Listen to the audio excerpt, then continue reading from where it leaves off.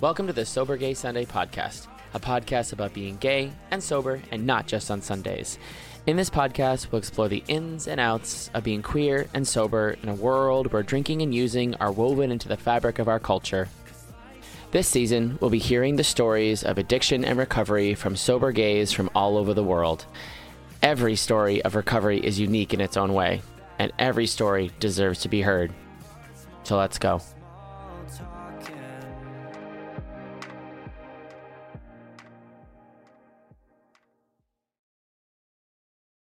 Today we welcome to the podcast Mark Valvano. Mark comes to us from New York City. His sobriety date is 11/21/2005. He is an educator, Frenchie dad, and home chef. His home fellowship is CMA in New York City. Please welcome to the podcast, Mark. I listened to this voicemail from my mother. Had it been my dad, the old Italian Marine, it would have been like, whatever. But it was her. Mm-hmm. And this is the same woman that never gave up on me, that always had my back. And she basically said, "You dirty motherfucker, get out of my house. I am done with you." And that was pretty much it. My brother showed up. And luckily at the time he had 8 years of sobriety.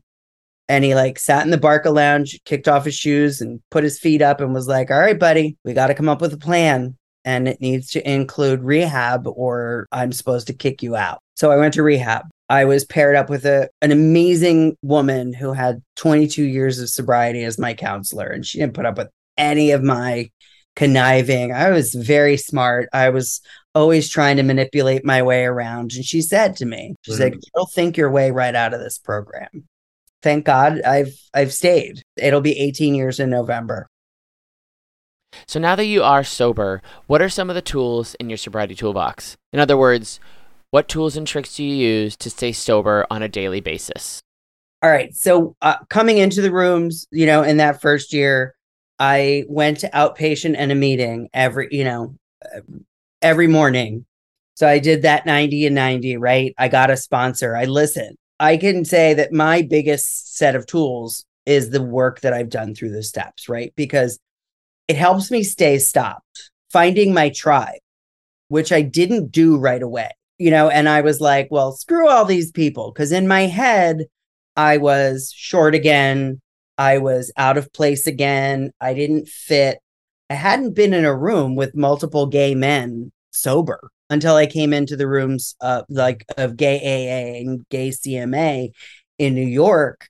And I felt like that piece was so important. It was I can relate to anybody in an AA meeting. That crystal meth piece is so specific to be able to I remember the first time telling them my story at my AA home group and all the ladies who were knitting, dropped their knitting needles. Oh my God, what?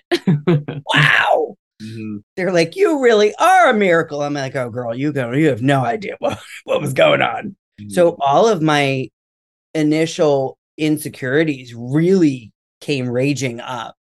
I stepped away after I got a year. Mm-hmm. And that counselor from inpatient became my friend, and I would call her every now and then. And at one point she was just like, "You are cuckoo. When's the last time you went to a meeting?" Mm-hmm. So I really dove back into the program around year 4. And I found that tribe, and many of them, those people that I met at that point, are still my go-to best friends today. I started therapy around year 13 or 14. And that was a tremendous other awakening for me, because it kind of allowed me to go through things that were affecting my psyche that weren't necessarily tied to using. And it was amazing because I went to a workshop on trauma with a friend who I knew had trauma. Mm-hmm. "I'm here to support you." And the woman who was running it started talking to herself as her 13-year-old self. And I was like, whoa. And so we started with family mantras. My mother was "This is not for publication."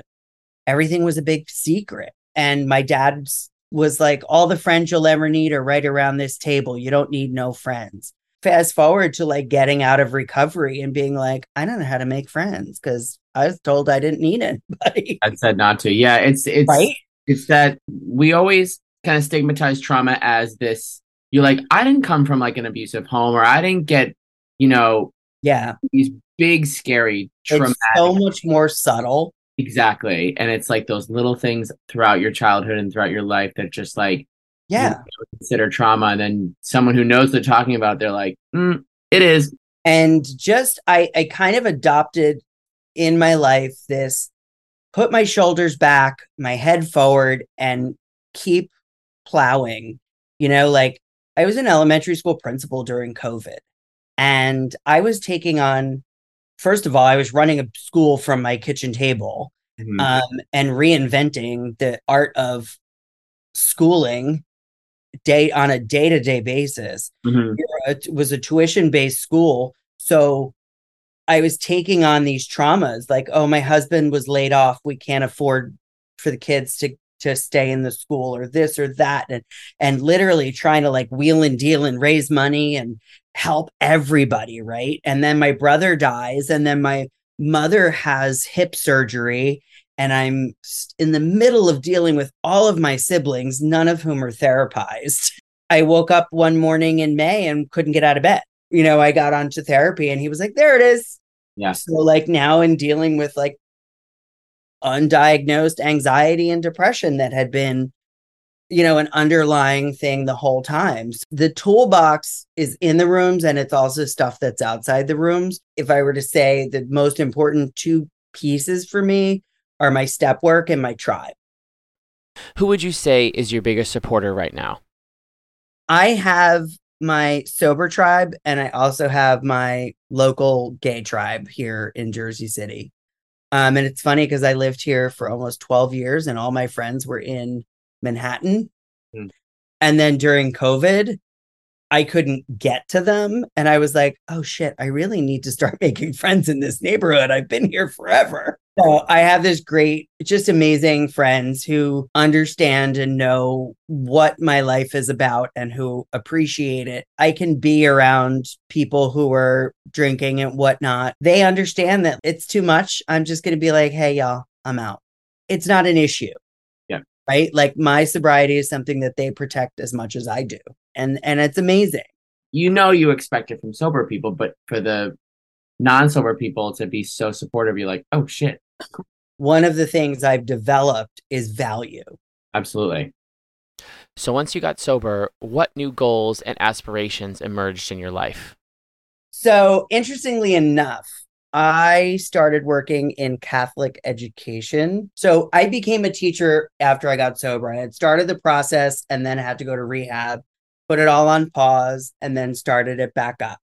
My second year, I got a job in a Catholic school. I worked for the two most amazing nuns who were like, do you have a life partner?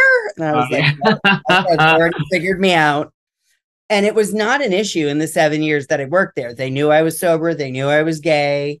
Like it wasn't a thing. Then I earned a master's degree, and then I earned an advanced degree in school leadership, and I became a school principal. And that was when it became like, okay, you need to shut down everything. Like it was my school. I got to run it however I wanted. We created this amazing school community, but I couldn't be all the way out. And then what got harder was because as the parents who were enrolling children got younger and cooler, they were like, we got to find you a sugar daddy. And I was like, we're not having this conversation.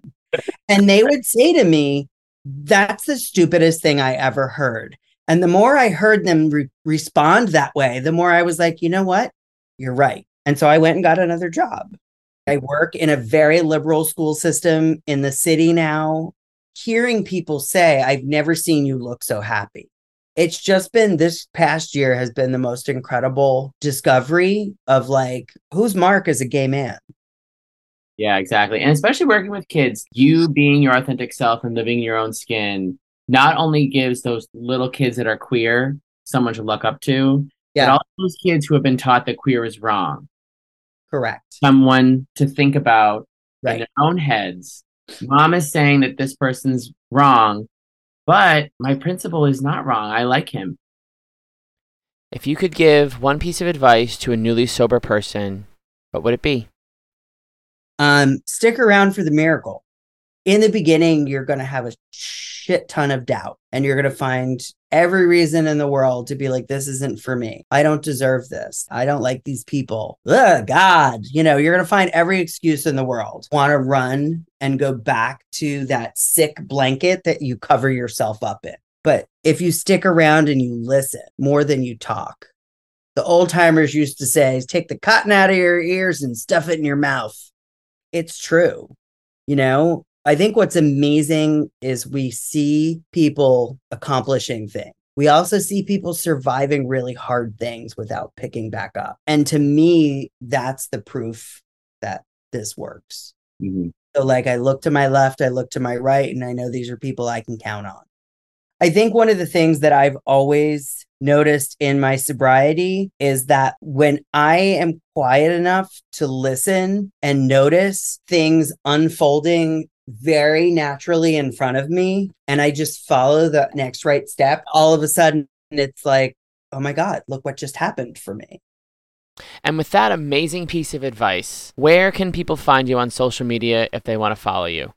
On Instagram, my handle is @HeyMarco, HeyMarko, with the number 8, because I am the 8th child in my family. Love it. That'll also be in the show notes, so they'll be able to find you. So thank you so much for doing this.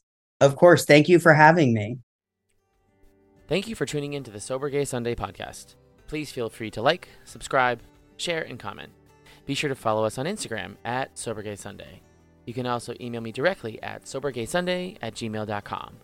Thank you so much for listening, and until next time, stay sober, guys.